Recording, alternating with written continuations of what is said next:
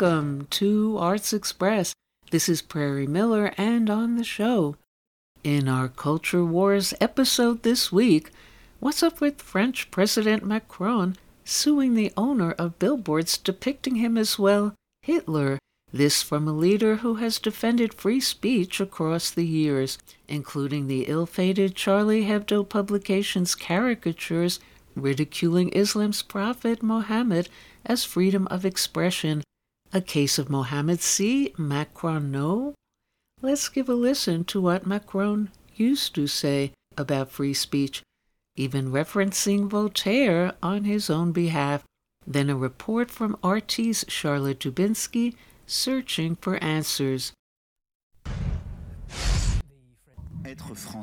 To be French is to defend the right to make people laugh, the freedom to mock, to ridicule, to caricature, which Voltaire claimed was the source of all the others. We will not give up caricatures, drawings, even if others retreat. In Macron land, making fun of the prophet's rear is satire, but to make fun of the president as a dictator is blasphemy. Time and time again during his presidency, Emmanuel Macron has defended freedom of expression here in France. That freedom is also enshrined in the Declaration of the Rights of Man and of the Citizen, though that does have limits. Whether or not they extend to this billboard depicting Macron as Hitler is another matter. It was erected as part of protests against the COVID-19 restrictions in place in France, but it's piqued his anger, so much so he's now suing its creator.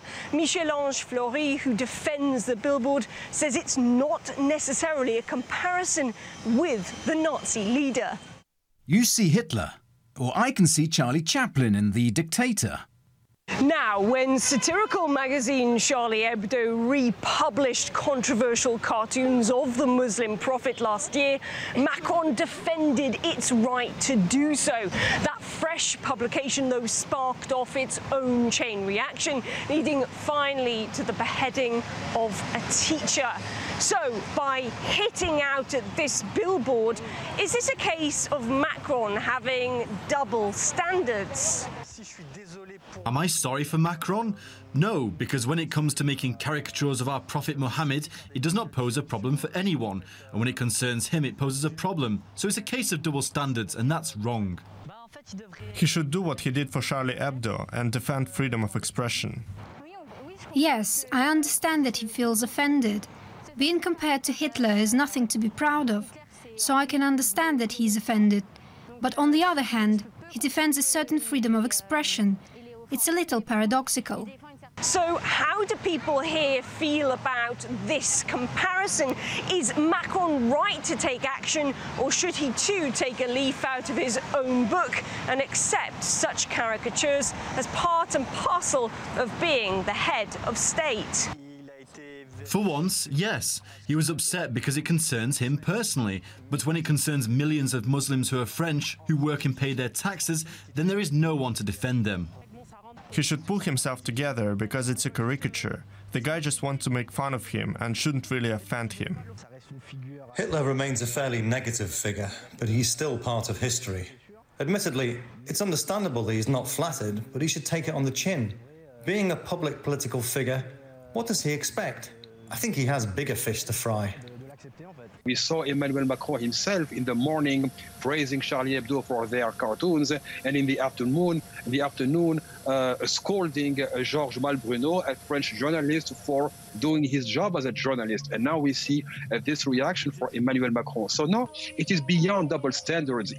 In France, it has never been about freedom of expression per se, because freedom of expression would be universal to everyone. It is only about protecting the privilege of expression of the elites, which means as long as you are on the dominant side, you can make fun of everybody else, the poor, the black, the Arab, the Muslim, the women, etc. But once you make fun of the power in place, the president himself, now you are facing prosecution. Yes, he has a right to argue, but as a president, he should be the person who guarantees that everybody has a right of expression. He is the president. He should be above that. Now, if the billboard owner is found guilty of such, he could spend up to a year in prison, as well as being slapped with a fine of up to 45,000 euros. But perhaps by suing the billboard's creator, Macron is actually being counterproductive here in the fact that he is drawing even more attention to it. And coming up next on Arts Express, this was an opportunity for me and Pablo to break a lot of the shackles of what it is to be a single parent, what it is to be an ex-con. Actress Jena Malone in a conversation about Lorelei, in which she stars as a single young Oregon working-class mother of 3 who renews a rocky relationship with Pablo Schreiber, who plays her long-ago high school boyfriend, just released after 15 years in prison. And while a raw, realistic examination of the relationship, there is a rare empathy conveyed by writer-director Sabrina Doyle for struggling blue-collar characters in these economic hard times. Described as a working-class fable about a biker, a mermaid, and 3 shades of blue, the film also touches on a rebellion against thwarted life aspirations having to do with, yes, mermaids. Malone, who recently appeared in the slave uprising drama Antebellum and has starred as well in The Hunger Games, The Dangerous Lives of Older Boys, Donnie Darko, and Sucker Punch, is on the line from L.A. following these scenes from Lorelei.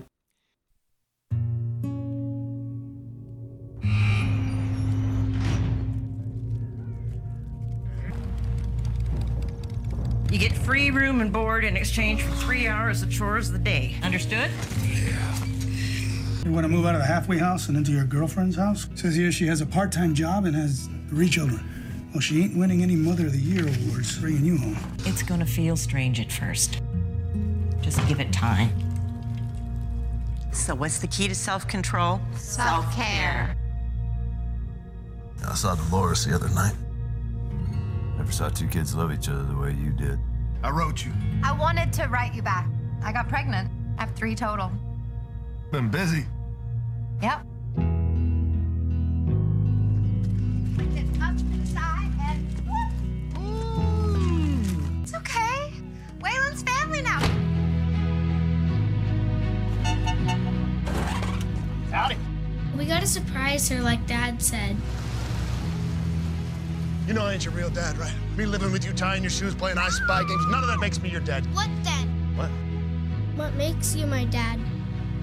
We were gonna move to LA after I finished high school. We were gonna watch the sun go down on Sunset Boulevard.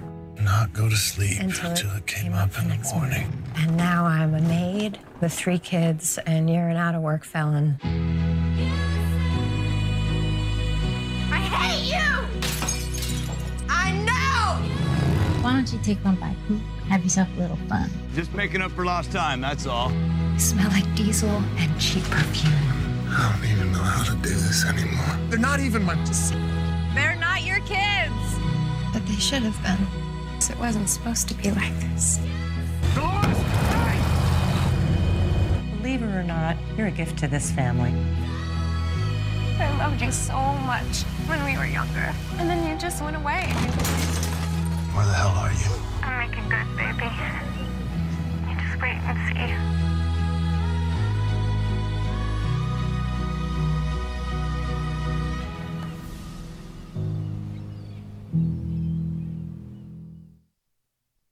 Did you bring anything from your own life into fleshing out Dolores as a single working mother yourself? I mean, you always bring something. The life that you lead as an actor is basically the palette you get to paint with, also as an actor. So I think I was sort of a rare bird that I had more, personal experiences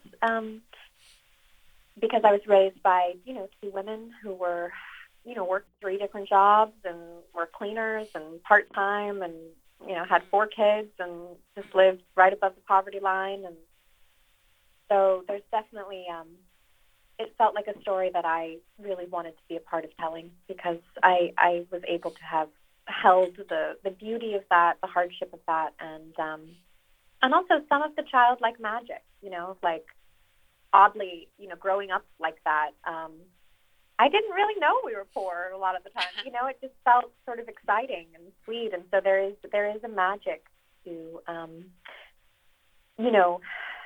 surviving against all the odds. And I think there's a way to do it, to raise, kids and still kind of make it special. So I think I was the right one to cast. So I was very glad Sabrina brought me on. And what about these economic hard times, which further compound the already existing struggles of single working mothers, not to mention the plight of ex-convicts? Did that go into your choice as well, to be part of this film and to be this character? Yeah, I mean, definitely. I think that not only do we put the wrong parameters on parents, but we also box them in to sort of shaming a lot of their choices. I mean, I think pre-pandemic, there was, so many years of odds against single women, single parents. And there was a lot of hero worship, which, amen, rightly so, but there's also outside of the realm of what people heroize, they sort of, shame and not allow real metamorphosis in that space. And what I liked about this story that felt really important was that it was about a woman's journey of reclamation, really reclaiming her identity and her joy. And sometimes that means, leaving your kids, doing something different. I think previously men have been allowed that space for so long of reclaiming. They're not asked to lose as much, I think, sometimes as a mother. And I like how unapologetically, Sabrina Doyle was able to sort of offer this different type of fable of a single woman. I thought it was really healing, actually, and very, very timely. And what about the passion to fulfill your character's dreams? Was that also drawn from your own life as a struggling actress early on, and to be part of meaningful movies and films that matter? Yeah, I mean, I think everyone has their own journey. My journey doesn't look the same as anyone else's, but yet we're all kind of in it together. So I think if you love something a lot, then there's always going to be a struggle of like how to maintain that, how to make it work for you, and then how to make it work for you and your kids. And, there's all these different variables. I don't think you have to be an actor or someone pursuing something that's been deemed artistic to understand what it is to just follow your joy in this world. I think that's a very human want and desire.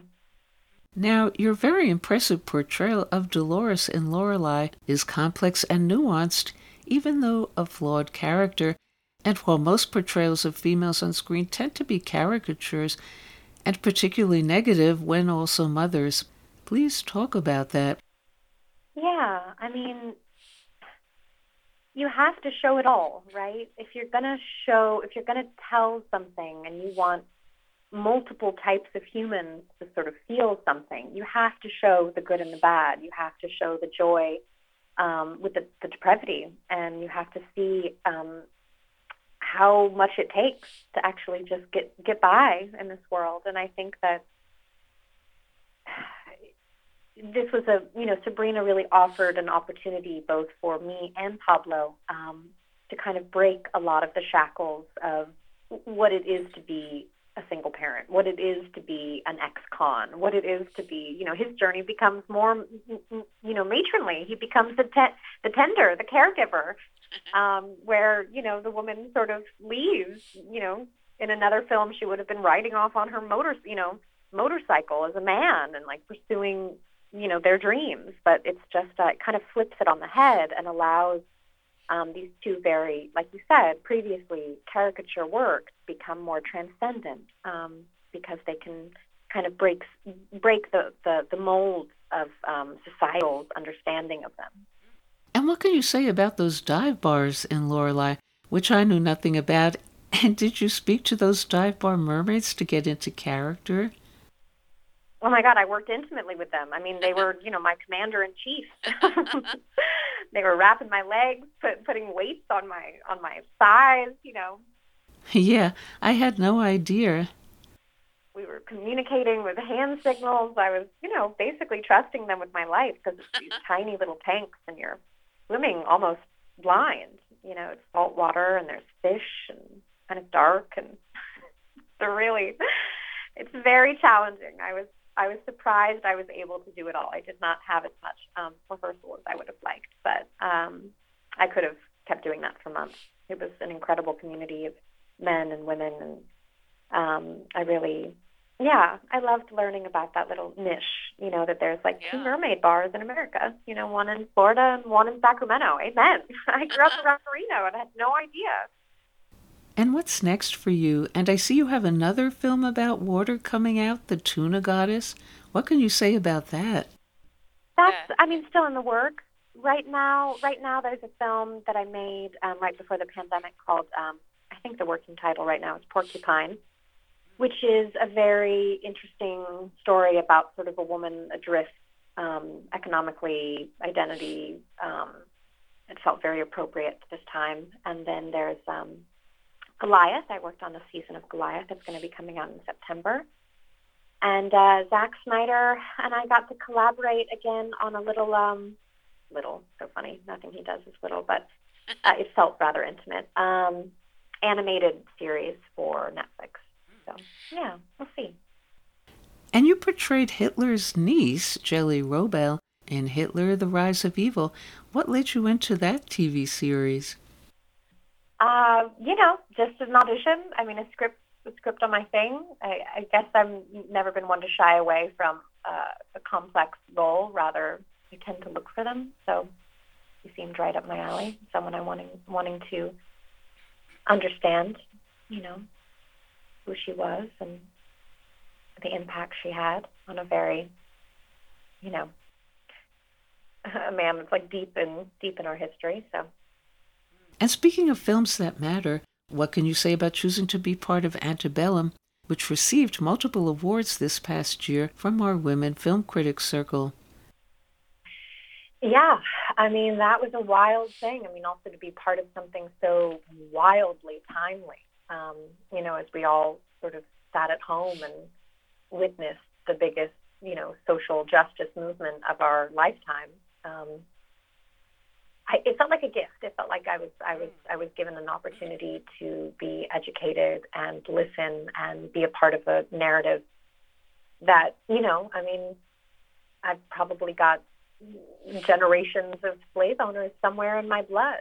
We're all sort of standing on borrowed and taken land, and so it felt like an important time to kind of dive into that person and get to know my ancestors a little bit. Now, you were once asked about growing up in the, quote, scary world of Hollywood, and you said, but the scary world is all around us. Whether the walls are Hollywood, New York, or Afghanistan, it's just a scary world, and you have to know what you want from it. What can you say about that? Well, I guess I had a good head on my shoulders. I don't know. It's so different now as a mom. I try to sort of just, I'm just constantly trying to alchemize fear, elevate it, roll it around, see what's underneath it, figure out what is scary and where the lack of information or the lack of understanding or the lack of wisdom is coming from. So I feel like my journey with fear as a parent is so different now, whereas I want to be the demonstrator that feels fear but doesn't, is not in, frozen by it, but rather it's just another beautiful human phenomena that you have to kind of keep working and flowing through. So,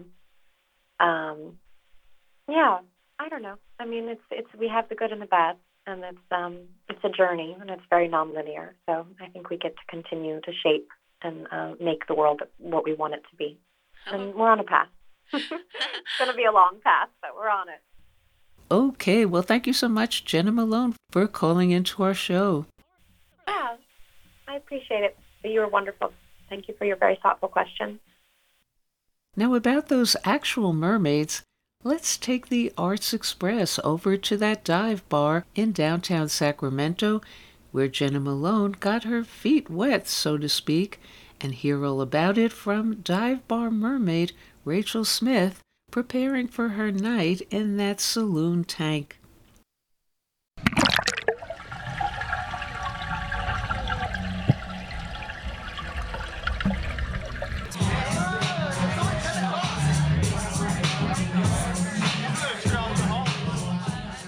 always been a costumer and a performer.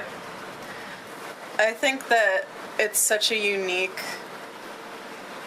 job and experience, and there are very few fantasy characters that you can be as a person. You can't go out and I want to be a phoenix, or I want to be, all of these different things, but you can actually be a mermaid, which is a lot of fun. And I think I like seeing and hearing people's reactions too, and just sort of experiencing what mermaids mean to all these different people.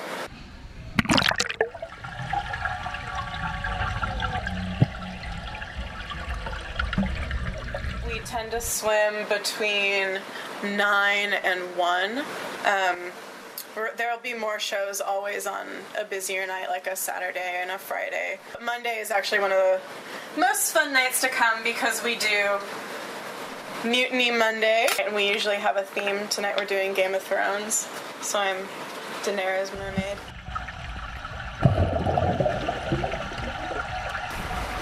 It's awesome. And Lorelei is out now in release.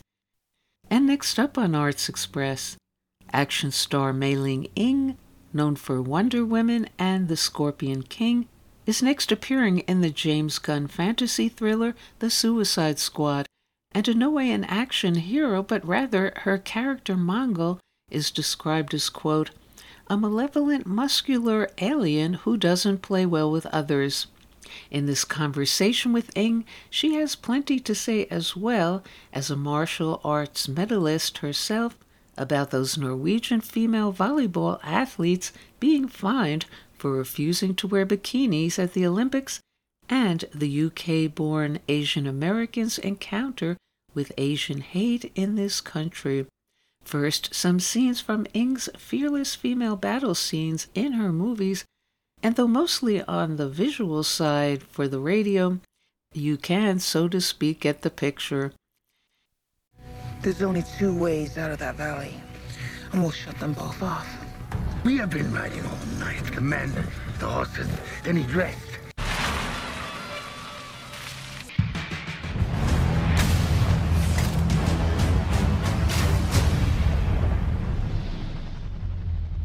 I learned this the hard way.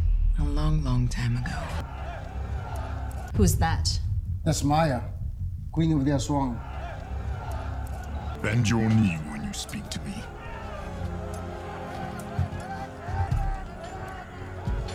I need his soul. You have the money. No. Scorpion can. Gonna lock in for you. Here I am.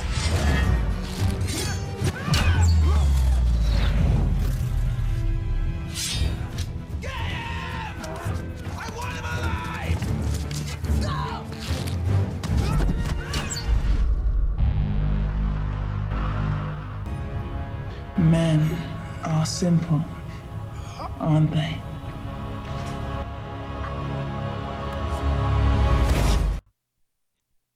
Hi. Hello, and welcome to our show. Oh, thank you very much for having me. What was it about The Suicide Squad that got you on board? I actually went for an audition. This was one of the first times I've actually done a film through an audition. I usually kind of don't hear anything back. So it was a great surprise that it was actually for The Suicide Squad. And I auditioned for The Creature. It was obviously very secretive because it was DC and Warner Brothers, and they don't give that information out on breakdowns. And so I went in as Creature and to read for a role for a new James Gunn movie. And then when they offered me the role, it was The Suicide Squad, and my head blew off.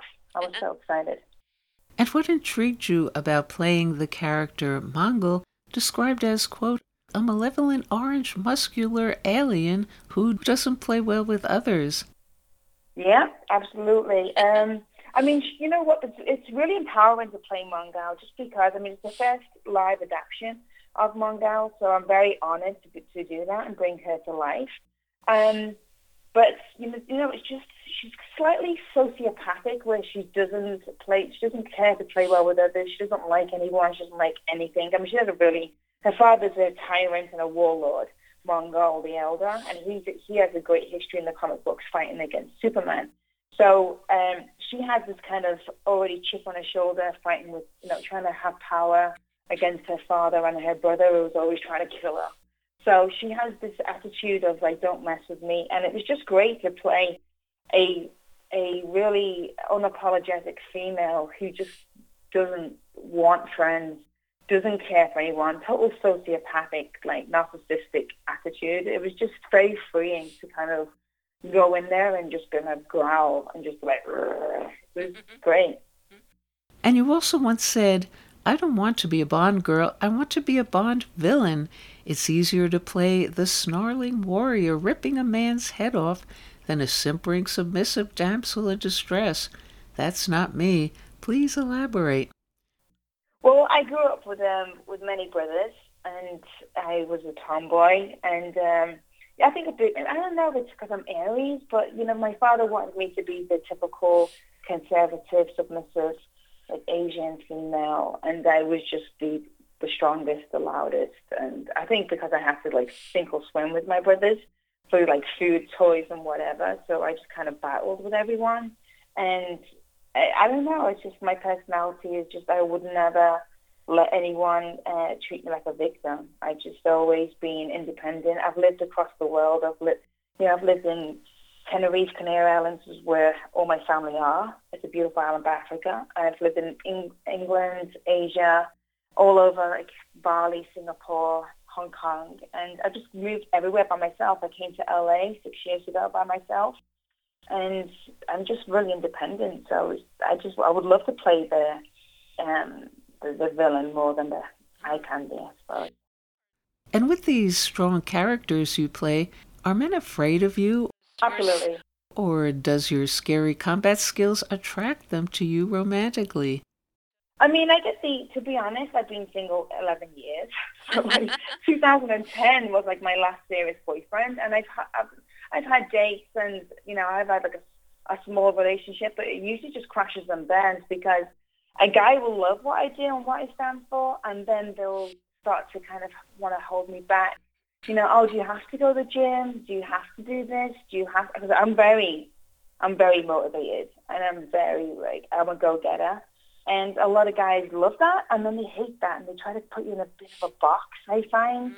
Like, they like to walk in a place with me because, I don't know, maybe I'm slightly Amazonian-ish, I don't know. But then after a while, they're a bit like, oh, can we just chill on the sofa and eat pizza, or can we go to Vegas and get drunk for like 4 days? And I'm like, that doesn't fit in my schedule. Like, I mean, I can once in a while. If I'm not booked for a movie, I can certainly do that. But if I'm booked for a movie, my blinkers are on, and I'm really dedicated to my craft and bringing my best at the time. And as an athlete yourself, what are your thoughts about those Olympic women told to wear sexualized outfits, those bikinis there? Absolutely ridiculous. I think it's absolutely ridiculous, and it's in the old ages, and I'm sure now that's being brought up, and that they don't have to do that anymore. I mean, I feel for this, especially for the volleyball players and stuff, where you're just flying around and doing stuff, and a pair of like bottoms. What is that? And you can't wear what you want. It's just old ages. That's all going to go out because now finally women are standing up for themselves, and they're not going to be subjected to this. And with the current anti-Asian race hate going on in this country, have you been a victim?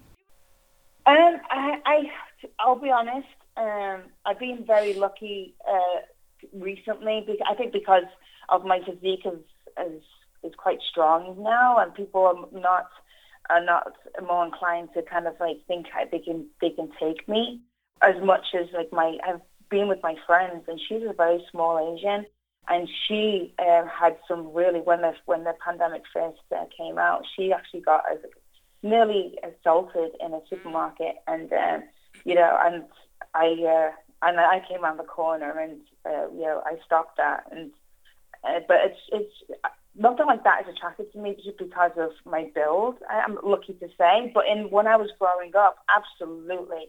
Like when I was younger, I had so much stuff. I mean, I think this has been going back for years and decades. One of my first memories, which is really unfortunate, was I was in the playground and they threw like these eggs. I was like 3 or 2, and one smashed me in the face, and they were like, "We don't want Chinese in our playground," and they tried to like throw us out of the playground to not touch their play stuff.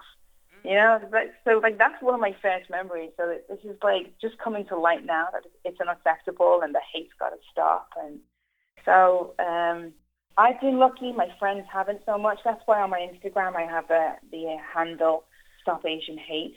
You know, I support all of this in the AAPI movement, and you know, it wasn't represented too well for the last 2 years. You know, so hopefully things are changing and people are realizing you can't do this to a minority and then get away with it. What do you think it is about you that made you reject the life of a typical female and rebel against your family's wishes to play warrior women on screen? I see a girl who wished that she had the strength to do her dreams 20 years ago, 30 years ago, because it was only 6 years ago I came to the US and on an O1 actor's visa, and I had to give it acting 100%. And once I gave it 100%, it just all happened for me. And I really wish I had that belief, that do or die system like 20 years ago, because I never thought I could do it. I didn't really believe in myself. I think because I've always been told to be quiet and stand in the corner. So I just, you know, and I was louder, but I just still had this slight insecurity of like not thinking I was going to match up. I didn't wear a dress or a pair of heels until I was 28 years old. That's how like insecure I was, you know. I just wanted to wear trainers and jeans and hide a little. Even though I was standing up for myself, I still wouldn't put myself out there that way. And you know, and then I'm in Singapore and I'm representing the country in a bikini for like figure competition. You know, it just shows you like what your mind, if you overcome your mind, and just don't care what people think. I really wish that I looked at myself and just realized I shouldn't have cared what people think, because people are too busy to think about you and what you're doing. Just get on with your own dreams. Okay, thank you so much for calling into the show. Thank you. I appreciate it. Thank you so much. And The Suicide Squad is out this week in release.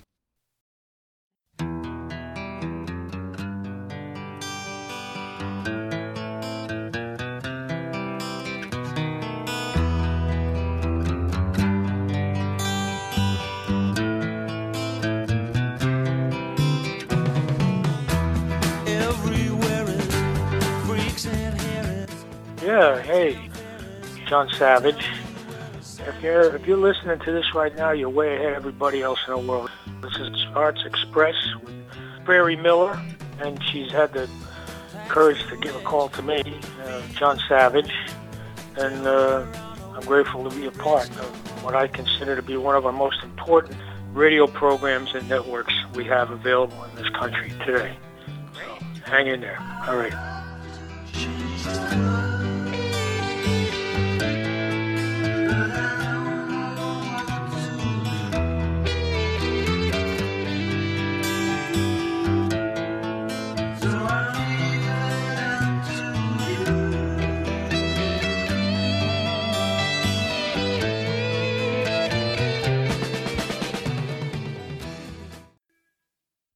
And now on Arts Express.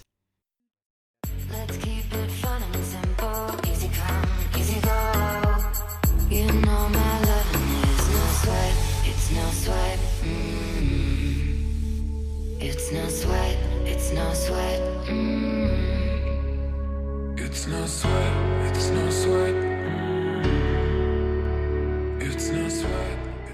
Hi, this is Jack Shalom. It's the dog days of summer, and wherever there are men and women, there is sweat. Our guest today has taken a deep dive, metaphorically and maybe literally, into that pool of sweat. I'm happy to be talking with Canadian science journalist and teacher author Sarah Everts, whose new book, The Joy of Sweat, tells us everything you wanted to know about sweat. Hi, Sarah. Hello. Sarah, what got you curious about sweat? Well, I spent most of my life slightly mortified by my own sweat. I worried I might sweat too much when I'm at the gym. It's just the workout warm up, and I'm already reaching for the towel. But, I'm also a science journalist, which means I knew that evolutionary biologists count sweating as, one of the unique and wonderful features of being human. And so, one of the things that distinguishes us in the animal kingdom. So I thought, okay, I need to dig into the science and culture of sweat in order to find a little bit more serenity rather than shame in all the sweating that I certainly do. You start with the mystery of the woman who sweat red. Yes. Talk about taking that anxiety about sweat to a whole nother level. This woman shows up at a dermatology office in South Africa, and she's super anxious because her sweat is red. So not only is this extremely alarming for her to have something abnormal like this happening to her body, but she's also a nurse. And so she's wearing a white outfit, and, her sweat in her armpit area and, the collar region, it's pinkish red, so she was worried also that it was unprofessional. The dermatologist is stumped, as is, his whole scientific team, until she comes to an appointment with her fingers stained red. They're like, "Why is your finger red?" And she was like, "Oh, I had a snack." And that's when the penny dropped. She'd been eating these red corn chips, spicy tomato corn chips, like in abundance, 45 bags of chips a week. And effectively, that dye had just been percolating out of her sweat. So the dye will get into the sweat. Yeah, because what is sweat then? Well, right. So the dye was getting into the sweat because it was circulating around her body in her blood. And so sweat is actually sourced from the watery parts of your blood.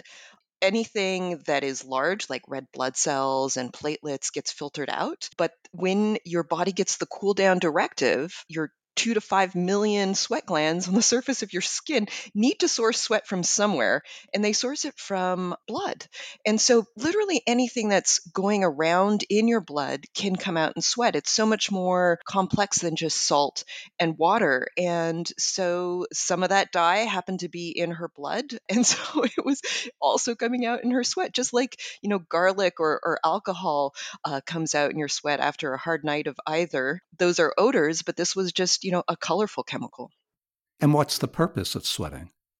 Well, it's only to cool down. The way that it cools you down is evaporation of the water in sweat requires heat to happen. And so it's effectively consuming your body heat and using that body heat to dispatch water molecules off the surface of your skin and out into the atmosphere.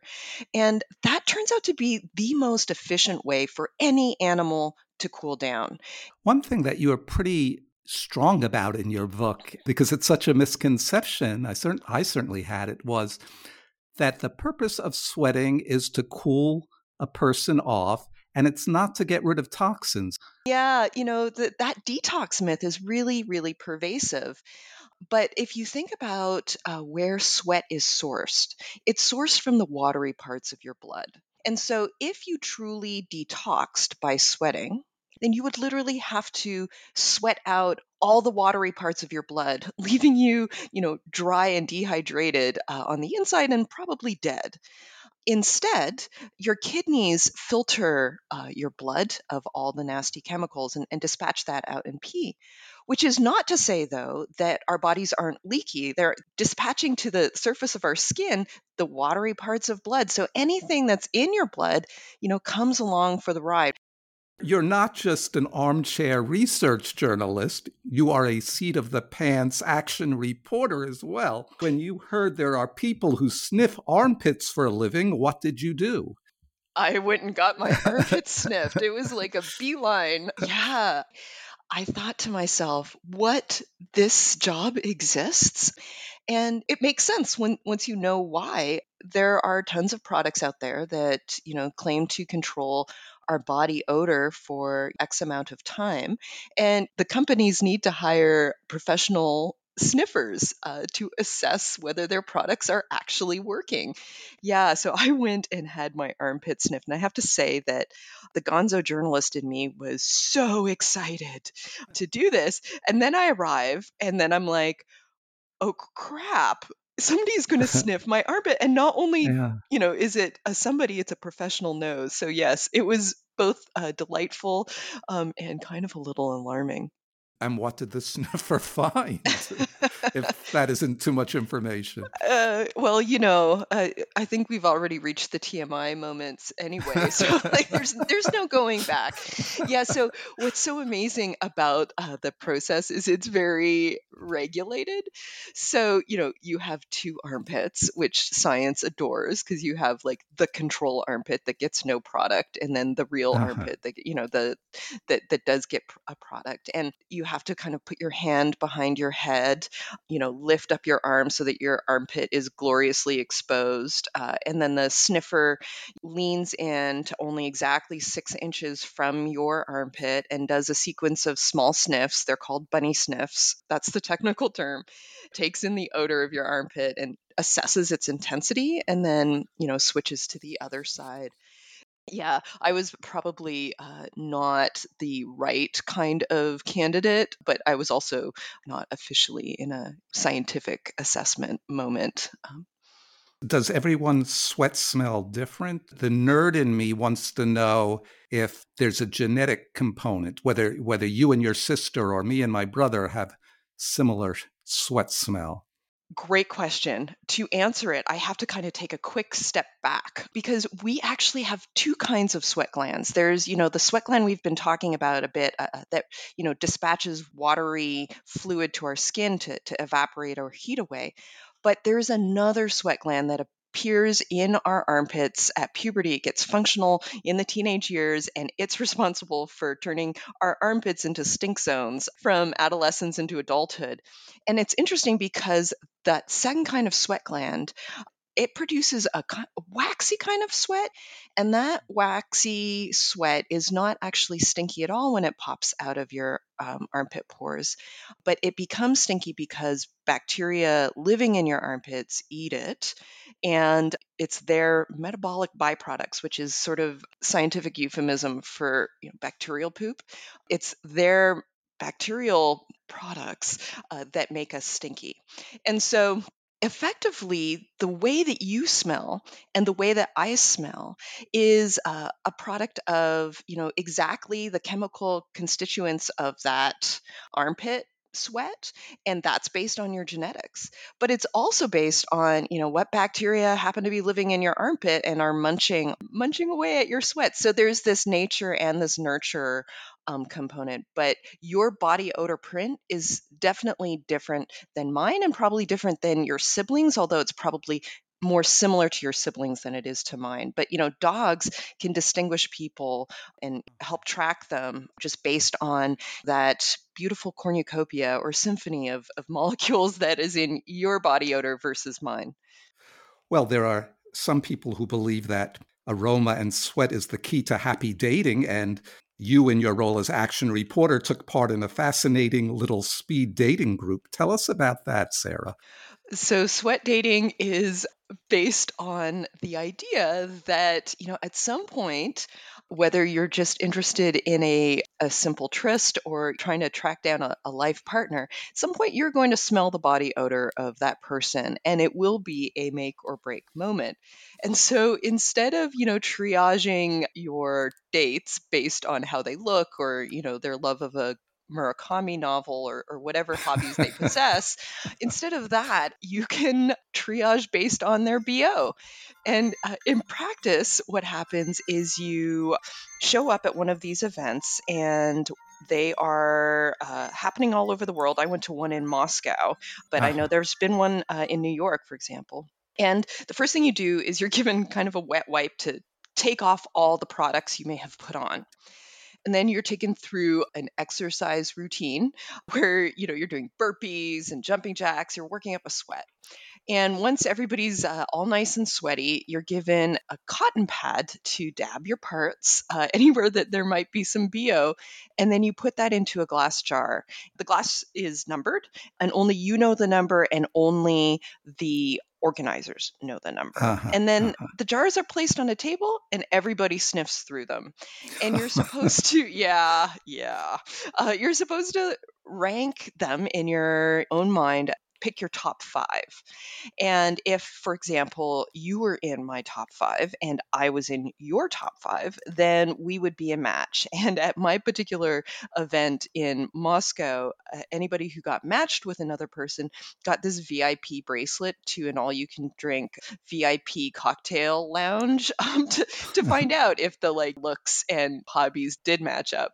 And yeah, what a surreal experience, because you're sniffing through all these glass jars, and some are quite honestly noxious. Others are just kind of familiar and comforting. I can't express it in a different way. And then some, one in particular for me, I was just like, oh, hello. But yeah, I did get matched, sadly not with the jar number 15, which was my hello jar. But yeah, it's super surreal experience.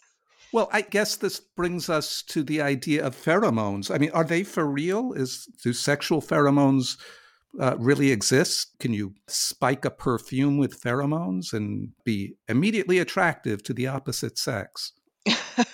You've been reading the taglines of some online entrepreneurs. Yeah. So those entrepreneurs are definitely in existence. But once you know what they're spiking into those pheromone colognes, you might not want to be putting them on, because actually one of the most common supposed human pheromones is actually a boar pheromone. So what happens with animals is that sex pheromones, do certainly exist. And in the particular case of a wild pig, a boar, the male produces a pheromone in his saliva. And when he breathes heavily on a female in heat, she automatically spins around and lifts her rump, sort of in a universal signal that she wants to start a family. But, in terms of whether such molecules or such chemicals exist in human, when chemists have tried to pluck from the hundreds of molecules coming off our bodies that we can smell, which of those is responsible for that kind of level of attraction or interest, they have come up empty. And so we haven't found a molecule like that for humans. So unless you're looking to date a wild boar, it probably is not such a great idea. Yeah, no judgment.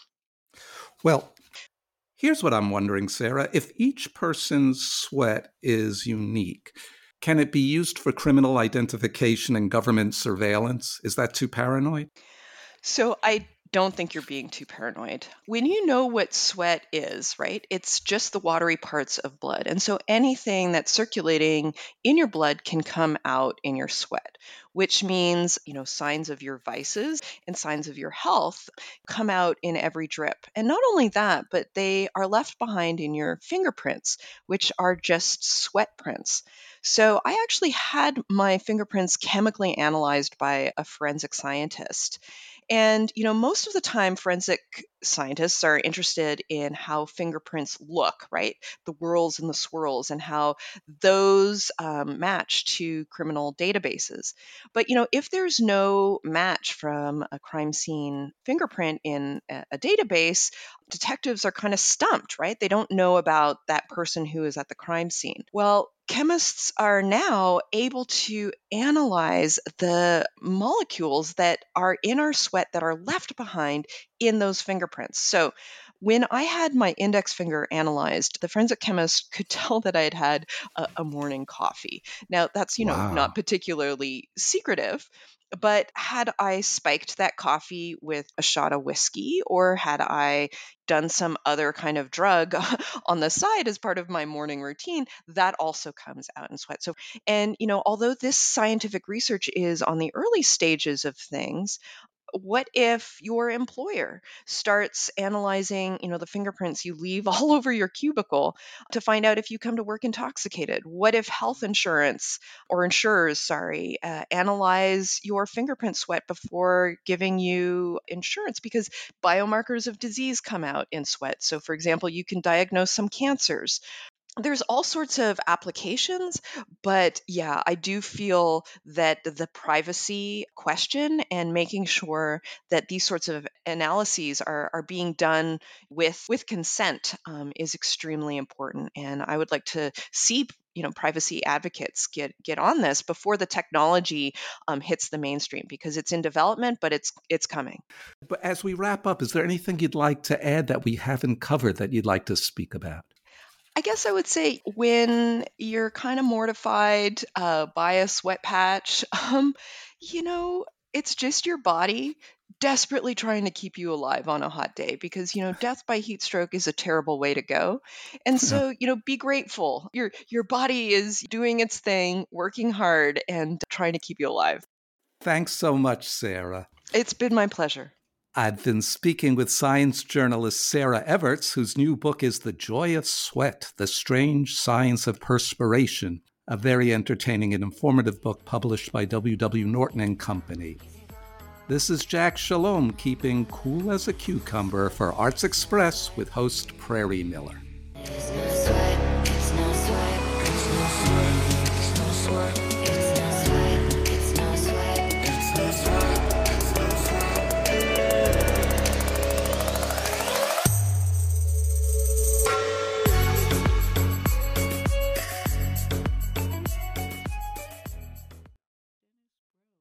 And that's all we have time for today on Arts Express, Expression in the Arts. And if you'd like to express yourself too, you can write to us at theradiogoddess@gmail.com. Until next time, this is Prairie Miller leaving the station.